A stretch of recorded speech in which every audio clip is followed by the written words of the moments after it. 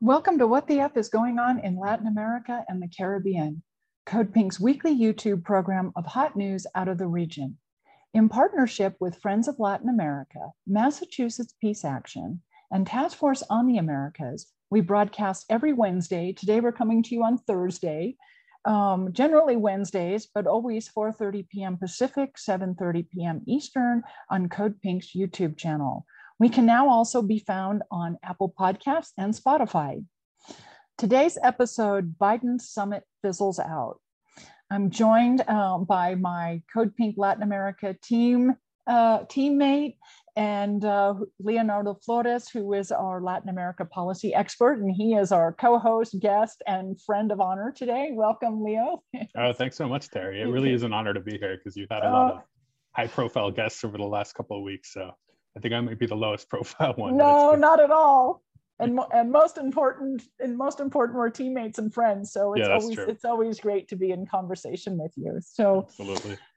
So for our audience, we're going to talk about a lot of things today, and but all with a common thread. So we're going to talk to you about a series of events that have been unraveling since early May here in the hemisphere of the Americas, in advance of US President Joe Biden's Summit of the Americas, which is scheduled to take place in Los Angeles, California, June 6 through 10.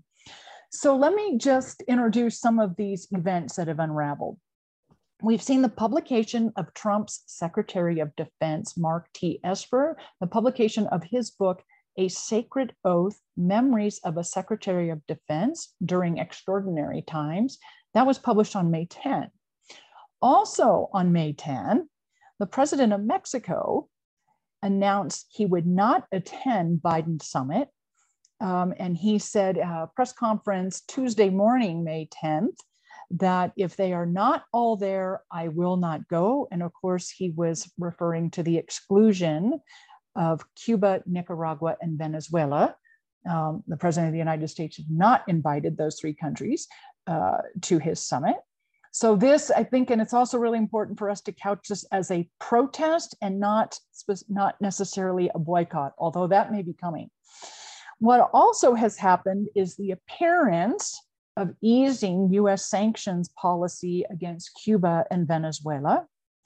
And then on May 18, 23 visas were denied to a Cuban civilian delegation that was hoping to attend the Alternative Peoples Summit in Los Angeles.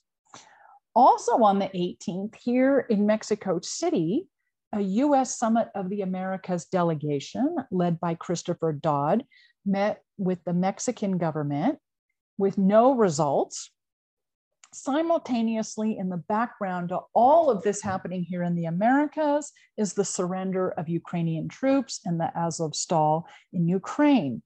So, Leo, we've got a lot of things in this soup in the Americas right now. So maybe let's start with Esper's book and the irony of some of the disclosures in that book, specifically the disclosures he makes about US regime change in Venezuela, and how ironic that is, given the reasons why Biden has excluded Cuba, Nicaragua, and Venezuela to his summit.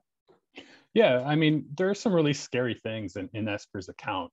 And I think the first thing to keep in mind is that Esper kind of portrays himself as the guy who doesn't want war. So here we have the most dovish, for lack of a better word, person in the administration who happens to be the defense secretary, which is a little insane. But what he recounts is that it was the National Security Council that had been pushing for a military option in Venezuela throughout 2019 and 2020 until he was fired, basically. And the key person being Mauricio Claver Caron, who was the senior director for Western Hemisphere Affairs of the NSC, the National Security Council. This guy is now the president of the Inter-American Development Bank. And yet what Esper recounts is that he was basically potentially in on the plot to plan and finance Operation Gideon. And Operation Gideon was this kind of mercenary invasion that happened in May 2020. I think it was May 5th, if I'm not mistaken. Mm-hmm. And the plan there was to have, there were 2 US Marines that came in with a bunch of Venezuelan expat mercenaries and they were going to infiltrate the country on speedboats and then go to Caracas and kidnap Maduro, or possibly kill Maduro. And, you know, when the news first came out that this thing was foiled, you saw a lot of skepticism in the media, and they're like, oh, there's no way that this was real, or that the US was involved in it, or, you know, that these were just some like crazy guys if this happened at all. But now in hindsight, after we saw the president of Haiti, Jovenel Moise, murdered by mercenaries, US trained mercenaries, Colombians in this case, and in which, you know, we have evidence that there were US actors involved, and US people who had been agents for the US involved in the plotting and carrying out of Moise's murder. I mean, to me, it's really shocking that you know, there hasn't been more investigation into just how involved the US wasn't in terms of this plot to assassinate or kidnap President Maduro. And, you know, he recounts several conversations in the Oval Office. At one point, he asked Guaido if Trump had asked Guaido, rather, if they wanted US military assistance to overthrow the Maduro government. And he kind of demurred and kind of said yes, but didn't want to outright say it. And Esper quips with body Trump language, yes. Exactly. And Esper quips in his book that really what Guaido and this Venezuelan opposition, these fascists, what they wanted was for the United States to fight to the last American in Venezuela, which is kind of exactly kind of a parallel to what's going on in Ukraine, where the United States now wants to fight to the last Ukrainian against the Russians, right? So yeah, it's a scary book, and really scary chapter, because of what it reveals. And it also, you know, there are parts of this that are redacted because I guess the Pentagon didn't want some of this stuff getting out. But he talks very clearly about how, you know, once these military options were not being considered as much, they switched to talking about less direct options, like cyber operations and covert operations. They even talked about attacking a Venezuelan port. And I bring this up because, again, we saw a cyber attack on Venezuela's electric grid in 2019. We had this US Marine named Matthew Heath. He was arrested outside of an oil refinery. I think this was September 2020, if I'm not mistaken, arrested with, you know, surveillance equipment and grenade and explosives and weapons.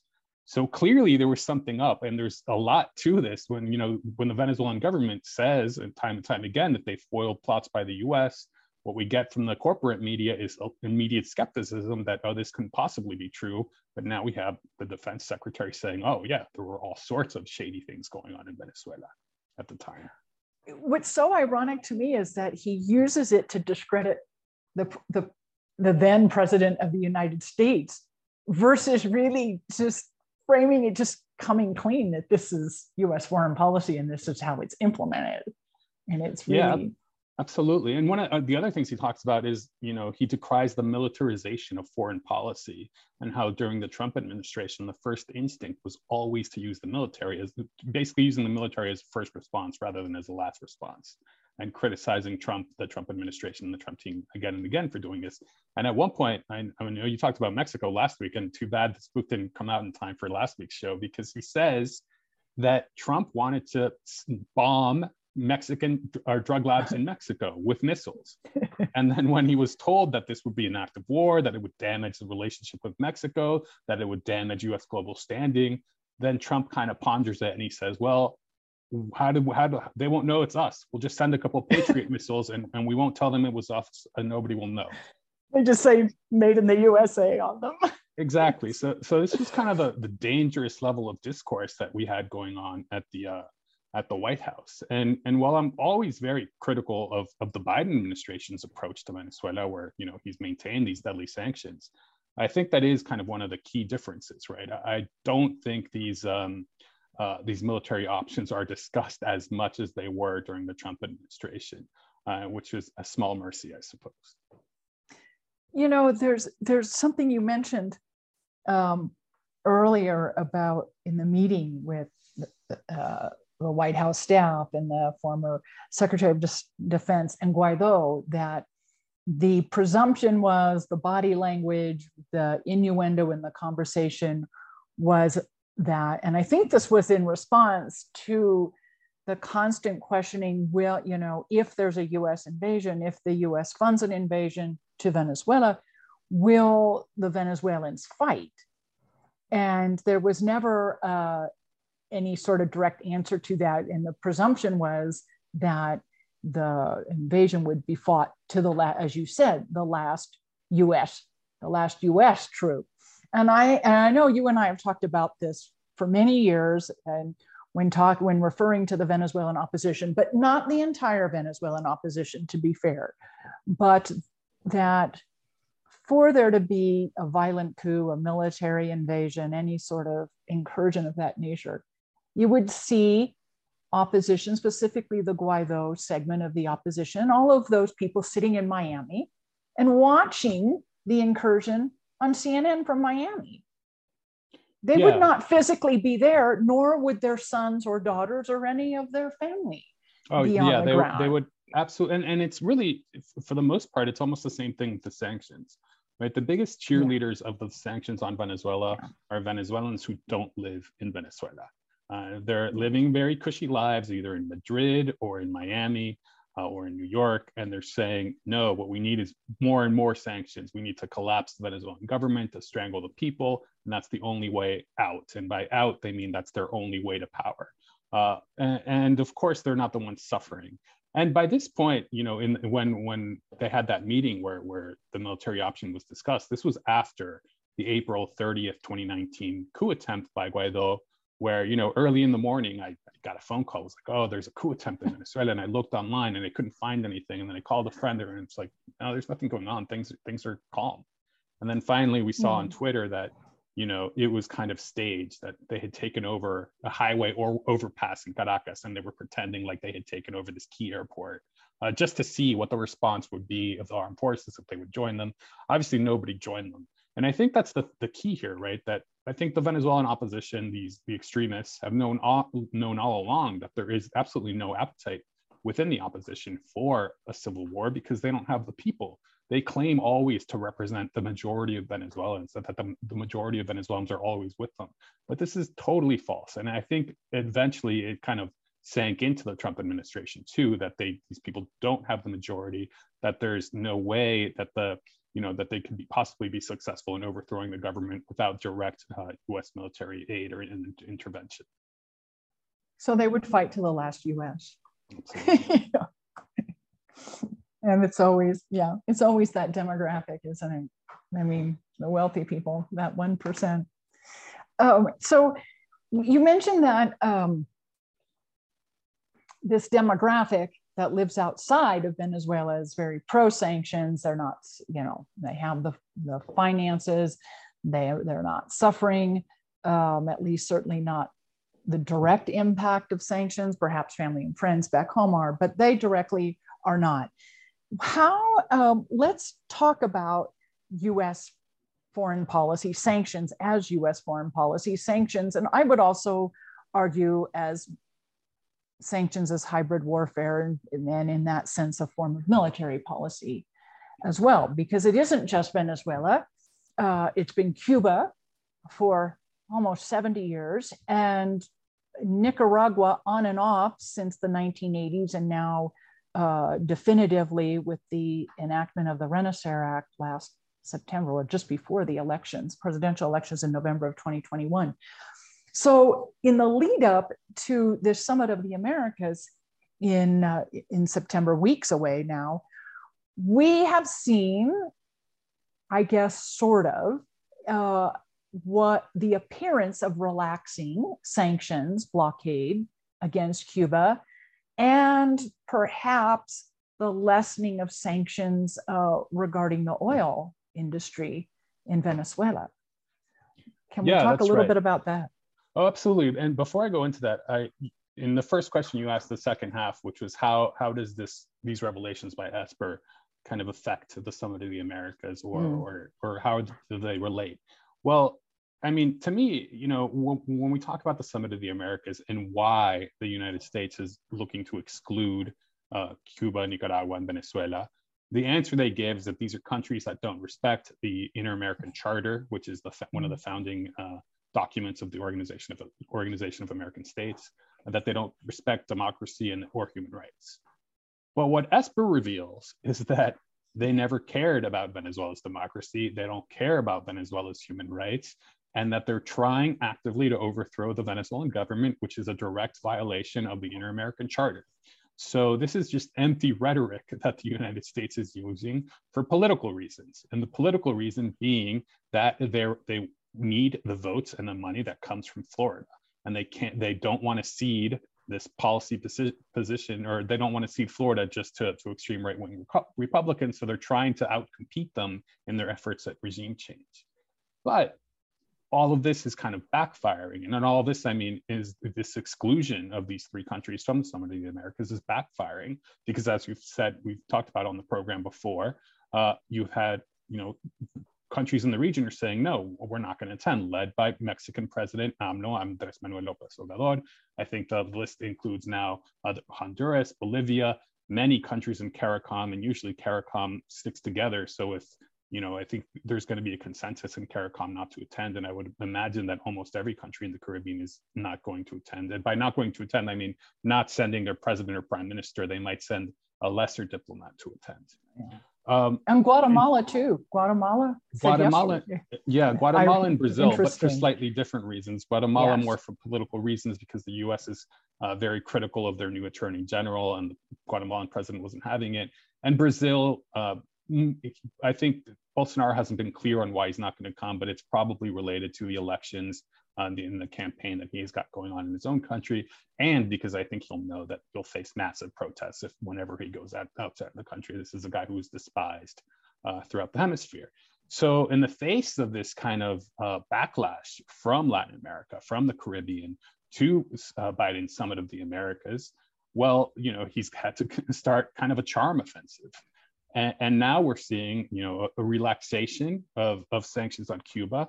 And this has been welcomed by many of us who are in the Cuba Solidarity Movement, but welcomed with a caveat. And the caveat being, this is a very, very small step, right? Mm-hmm. So among the sanctions that the Biden administration recently eased were about visas. Now the consulate in Havana, the US consulate, is going to be more staffed, and they're going to start issuing visas. Limited number. So there are going to still be many Cubans who are going to be forced to travel outside of their country in order to get a visa to the US. There's going to be steps towards family reunification. They added flights to they lifted the ban on flights from the US to cities other than Havana. They eased some restrictions on group travel. They also eased some restrictions on e-commerce. So maybe we'll see Zoom being unblocked in Cuba, for example. And they also eliminated the limit on remittances. Again, that comes with an asterisk, because they still maintain their sanctions on FinCEMEX, which is the Cuban agency associated with receiving remittances. So unless that is lifted, what we're going to see is, okay, there's no more limit on how much you can send, but you're going to have all these kind of shady operators taking remittances and then taking a huge cut, maybe 15, 20% of these remittances going towards these private corporations, whereas through FinCEMEX, it was a very tiny percentage of the remittances being captured. So, I mean, it is a positive step, but I don't think it's nearly going to be enough in order to convince, for example, Mexican President Andrés Manuel López Obrador to come to the summit. And then similarly, we had a gesture of sorts towards Venezuela. It's unclear yet how to interpret this, because the AP reported that the lifting of the sanctions, I don't think there's been official word yet on what the actual lifting of the sanctions are, but the AP reported that the Biden administration is going to allow Chevron to renegotiate its license with Venezuela, with the state-owned oil company, but they're not going to allow them to resume operations. And they also lifted an individual sanction on a former oil executive who's presumably going to be handling the negotiations with Chevron. And that was this kind of a sticking point over the last several months, was that Chevron had nobody to talk to because all of the oil executives had been sanctioned by the US. So talking to them would have been illegal under US law, which is obviously ludicrous, right? But one of the things that's a little odd about all of this is that the US claims that this was done with the unitary platform's blessing, the unitary platform being the latest iteration of the opposition coalition that features, the more extreme factions. And yet they came out with a statement not long afterwards saying that they had categorically denying that they had called for lifting of a personal sanction. So there's already infighting with the opposition because of this decision, right? And which is then, nothing new, the infighting among the oh, opposition. absolutely. I mean, yeah, I That's should have mentioned historical. that. I mean, it's so historical that to me, like, it's just obvious, but maybe for some of the listeners that they don't know that the Venezuelan opposition is just split into many, many, many different factions. And that's Well, part of the Mike problem. Pompeo eventually figured that out. Yeah, that's true. It took him several years. And then, but on the Venezuelan side, we got a statement that was significantly more hopeful. We had Delcy Rodriguez, the vice president of Venezuela, say, she tweeted this out, and I'm kind of paraphrasing. She said, the Bolivarian government of Venezuela has verified and confirmed the news to the effect the United States of America has authorized US and European oil companies to negotiate and restart operations in Venezuela. So negotiate and restart, which would be a very significant change, a very important change in order for Venezuela to get its economy, back on track. It's already kind of on track, but certainly a lifting of oil sanctions would make the economy, go off like a firecracker in terms of growth, and would really help Venezuela, overcome its deficits in healthcare that has seen its healthcare system decimated by the sanctions. So it's curious that there's kind of this disconnect between what's been reported and what the Venezuelan government is saying. And I think maybe the truth is somewhere in the middle, that, Sure. when it comes to the European oil companies, there's no sanction to lift per se, only the threat of secondary sanctions. Secondary sanctions being this idea that if a company outside the US does business with Venezuela, then the US can just take it upon themselves to issue sanctions on that company. But so maybe there's been kind of a back, channel discussion that the Biden administration is now telling these companies that they're not going to be subject to secondary sanctions. That's, educated speculation on my part, but we'll see what comes out of it. What do you think this for the European oil companies? Is this a Biden overture towards them for having destroyed European trade with Russia regarding energy? Yeah, I think so. I mean, I think what we're seeing is that Europe is going to have an energy crisis, and that, because of sanctions, say on Iran, and it's still difficult for them to acquire oil, and then Venezuela presents a very obvious opportunity for them to get new oil. I think that's why, in part, why the Biden administration sent representatives to Caracas the first time in 20 plus years that the White House had sent someone to Caracas to negotiate with the government. Because of this oil crisis, the gas prices going up so high, both in Europe and in the US. I don't know if, the oil decisions are affecting, if the Biden administration is considering lifting sanctions because of gas prices here at home. I think if that had been the case, they would have done it maybe a month or two ago, because, these things take an effect. There's a kind of a lag time. So between now and the elections, I'm not sure how much oil Venezuela could contribute to the US necessarily, but certainly for Europe in the medium term, given the conflict between Russia and Ukraine, access to Venezuelan oil would be tremendously helpful for them. But expensive to ship it Sure. across the Atlantic. It's expensive. It's certainly more expensive to ship it across the Atlantic than to just ship it straight to the Gulf of Mexico, which is where most Venezuelan oil used to go. Yeah. What, oh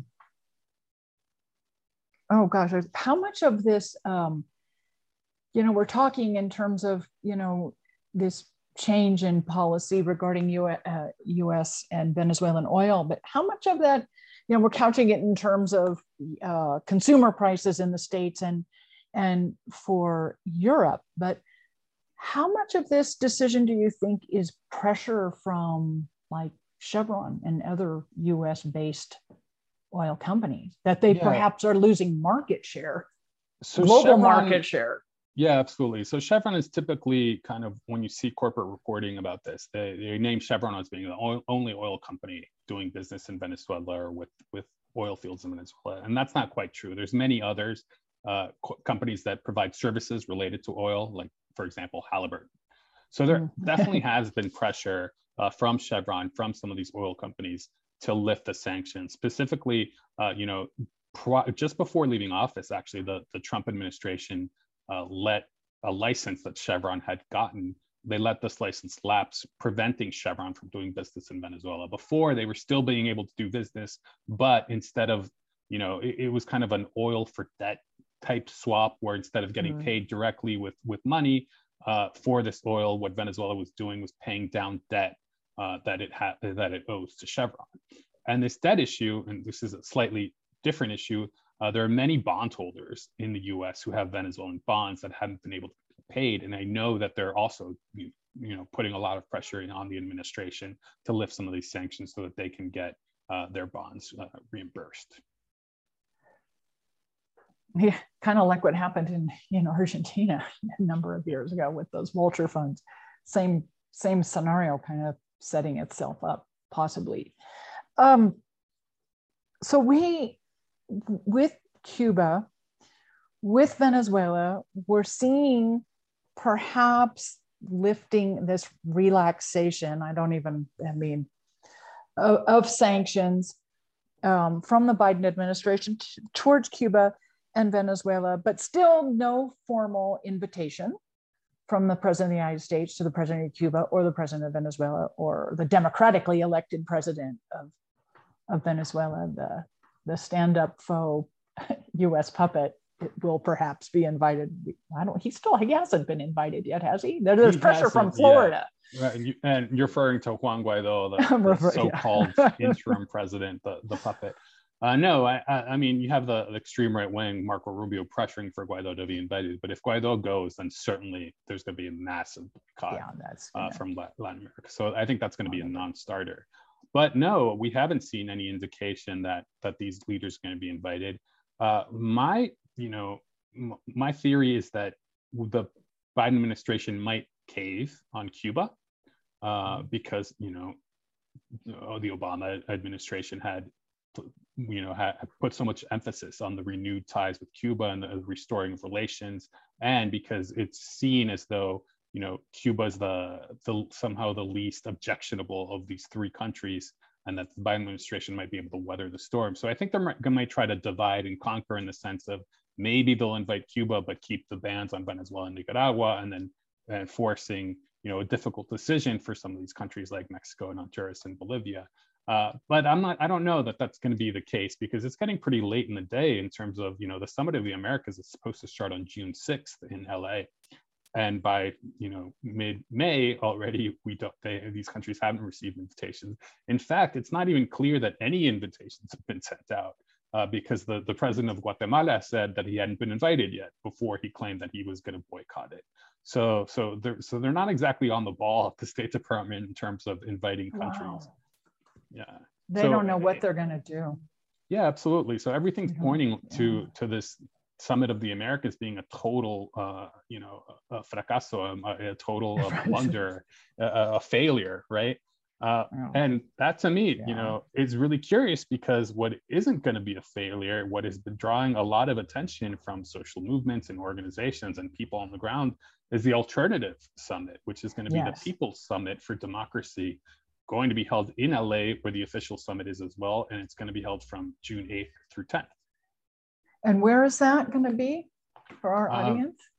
Yeah, that'll be in downtown LA. I don't know that the exact address has been published yet, but it's going to be an amazing program. People should go to the website, which is peoplesummit2022.org. And once you're in there, you can see all of the organizations that have endorsed. It's a wide range of organizations that work on regional issues, and also a lot of unions and tenant unions and human rights organizations, workers organizations.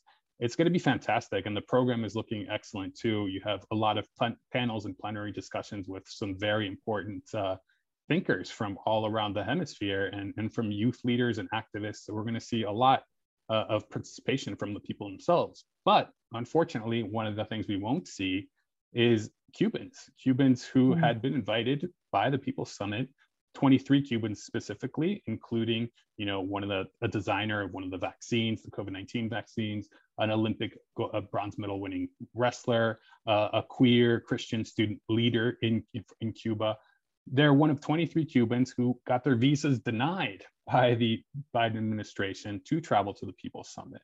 And my question is, what are they afraid of? What are they afraid that these Cubans are going to say at the summit that's going to be so damning to the Biden administration? And we know what it is that they're going to say. They're going to say that the embargo is real and it is incredibly cruel. And on top of the embargo, there were another 243 sanctions imposed by the Trump administration, which the Biden administration has yet to lift. He lifted some of those earlier this week, but there's still at least 200 plus sanctions that he could lift tomorrow with the stroke of a pen, but he's refusing to do it. And so it's quite a shame that the Cubans have not been invited. And in fact, we've started a petition at Code Pink to press the State Department to go back on this decision and actually admit those visas. If you go to codepink.org/Cubans banned, you will be able to sign our petition calling on Secretary of State Blinken to grant these visas. Tweet that out.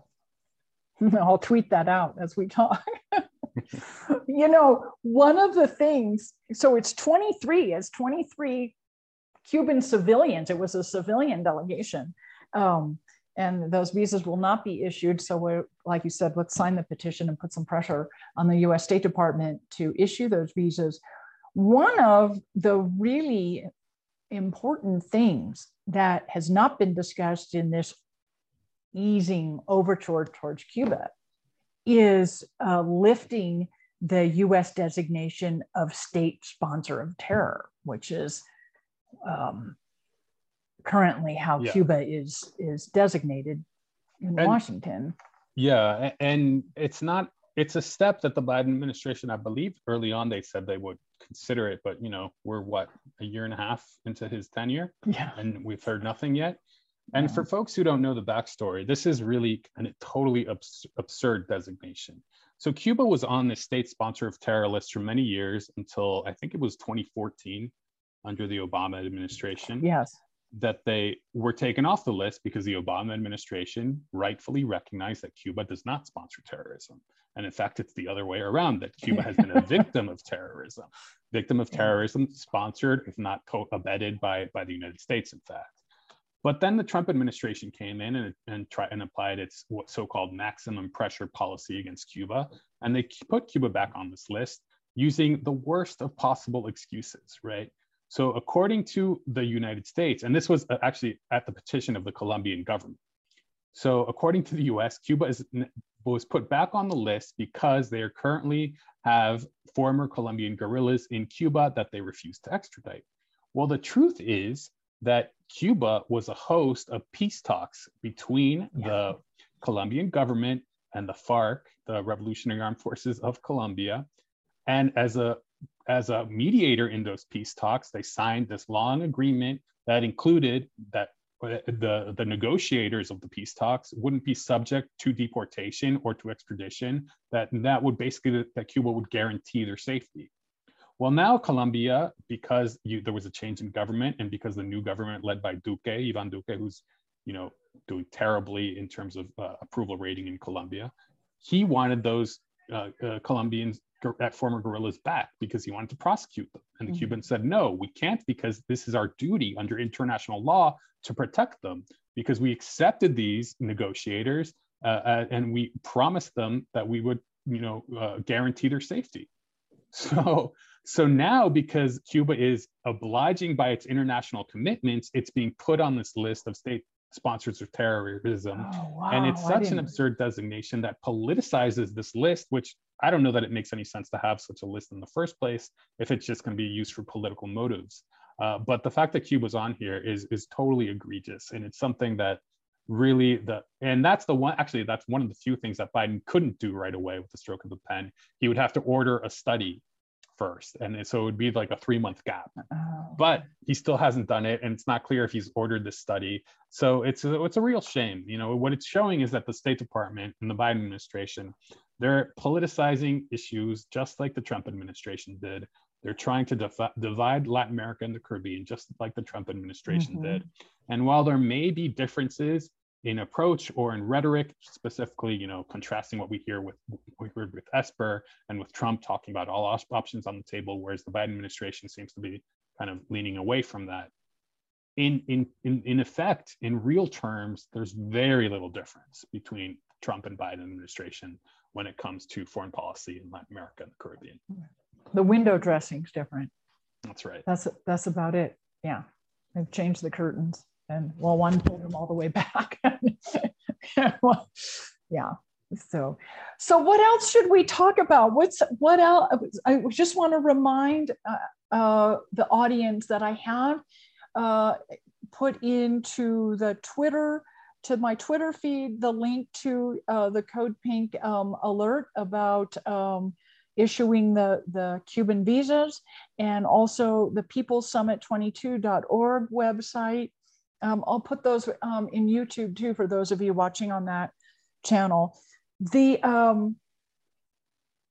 I guess for me personally, Leo, it's really just in closing our conversation, kind of threading the needle as we watch you sitting in Washington, D.C., and me here in Mexico City, how so much is unfolding across the hemisphere of the Americas. And you and I have talked about this before. And for our audience, I consistently bring this up. So I'm sorry if I'm boring you, but I do think it's really, really important. The words that the president of Mexico had to say July of last year on the 238th anniversary of Simón Bolivar's birth. And he's made specific comments about the need to not necessarily completely abolish the OAS, but to revamp it so that there is an institution in the Americas reflective of all of the Americas.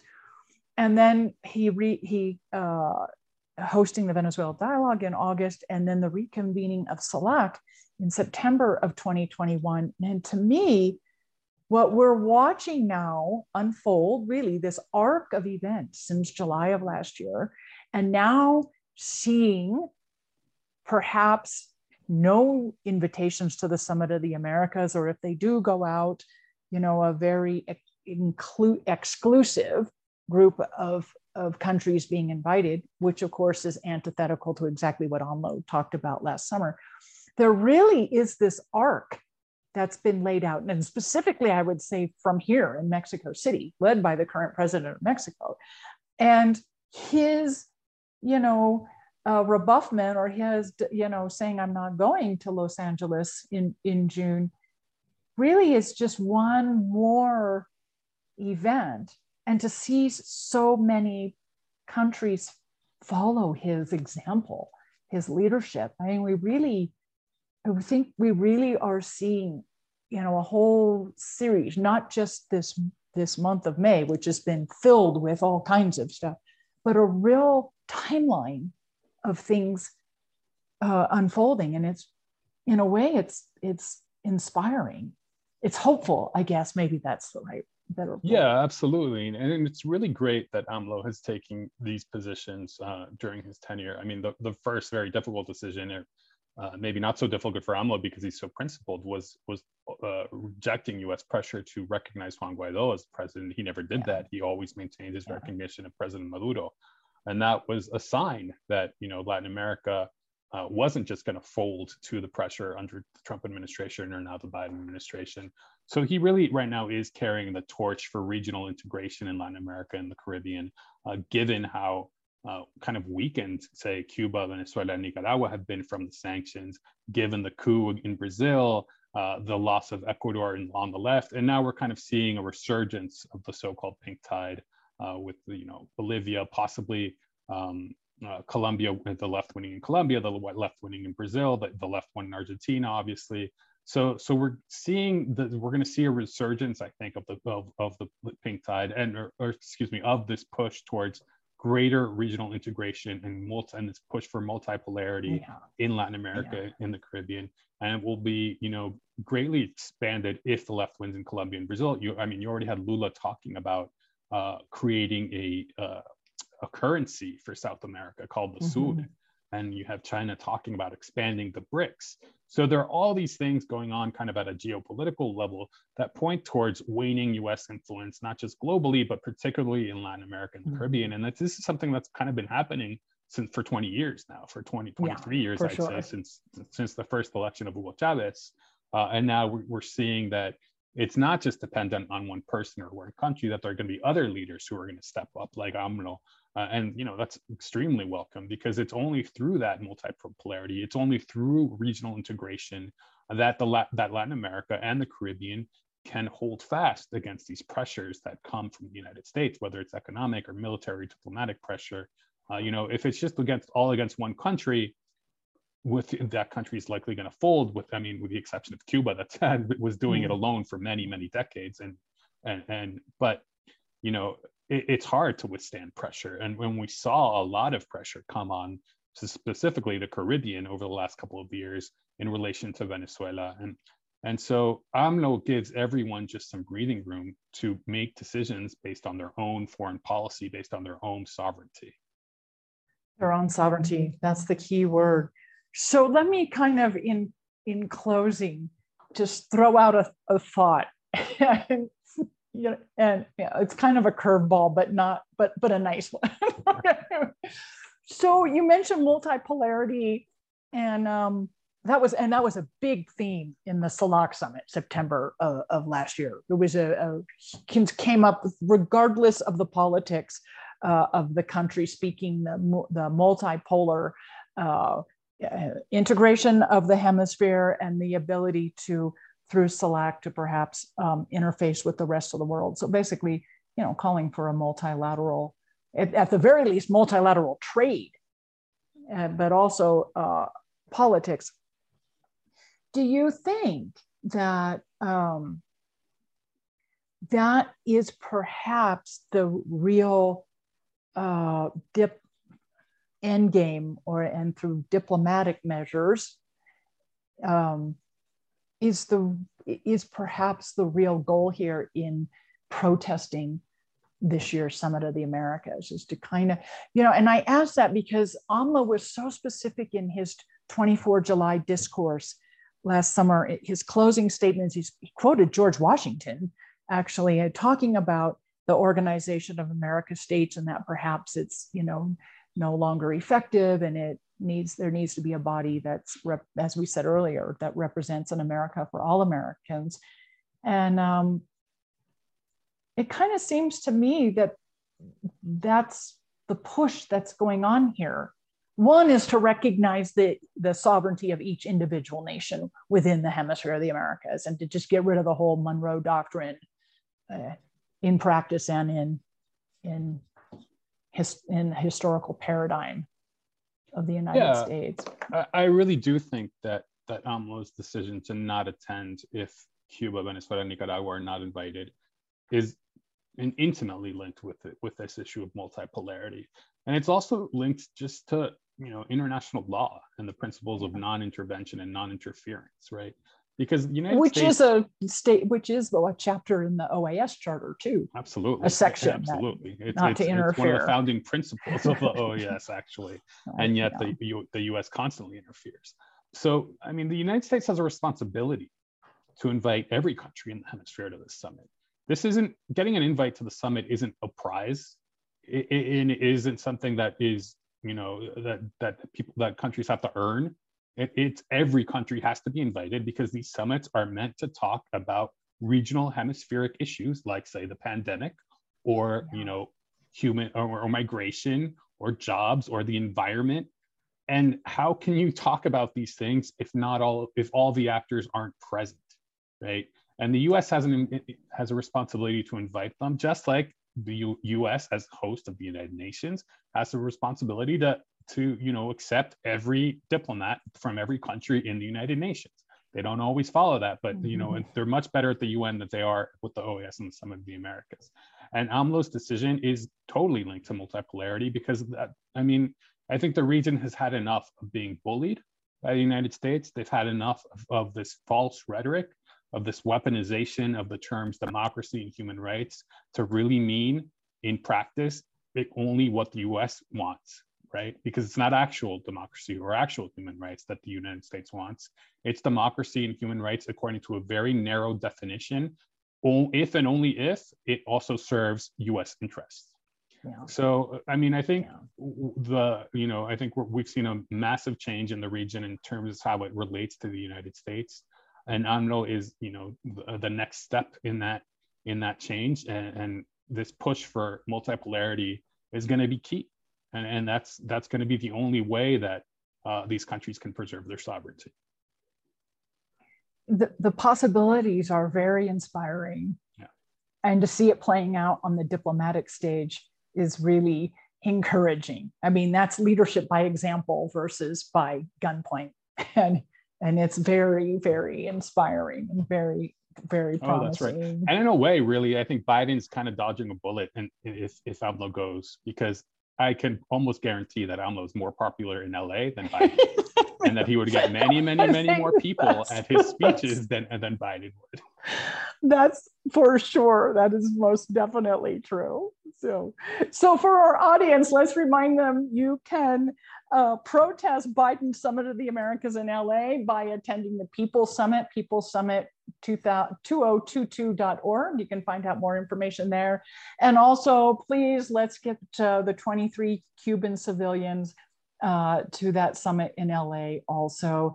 And you can find that Code Pink alert. I just tweeted it out to all of you, but let me pull it up again. Codepink.org/ you know it, you wrote it. Codepink.org/Cubans banned. Yeah, I mean, it's so egregious because the US always talks about representing Cuban civil society and looking out for the interests of all Cubans.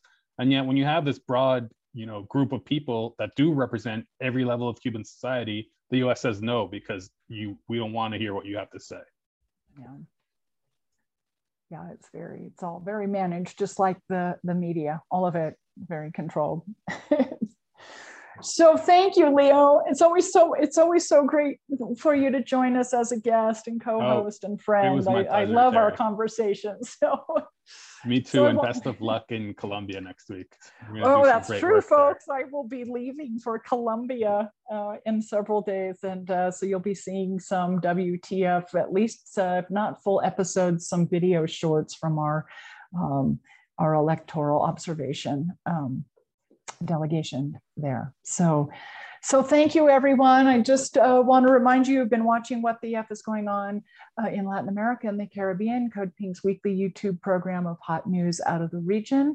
We broadcast weekly, generally on Wednesdays, 4:30 p.m. Pacific, 7:30 p.m. Eastern, and on occasion, Thursdays or Fridays.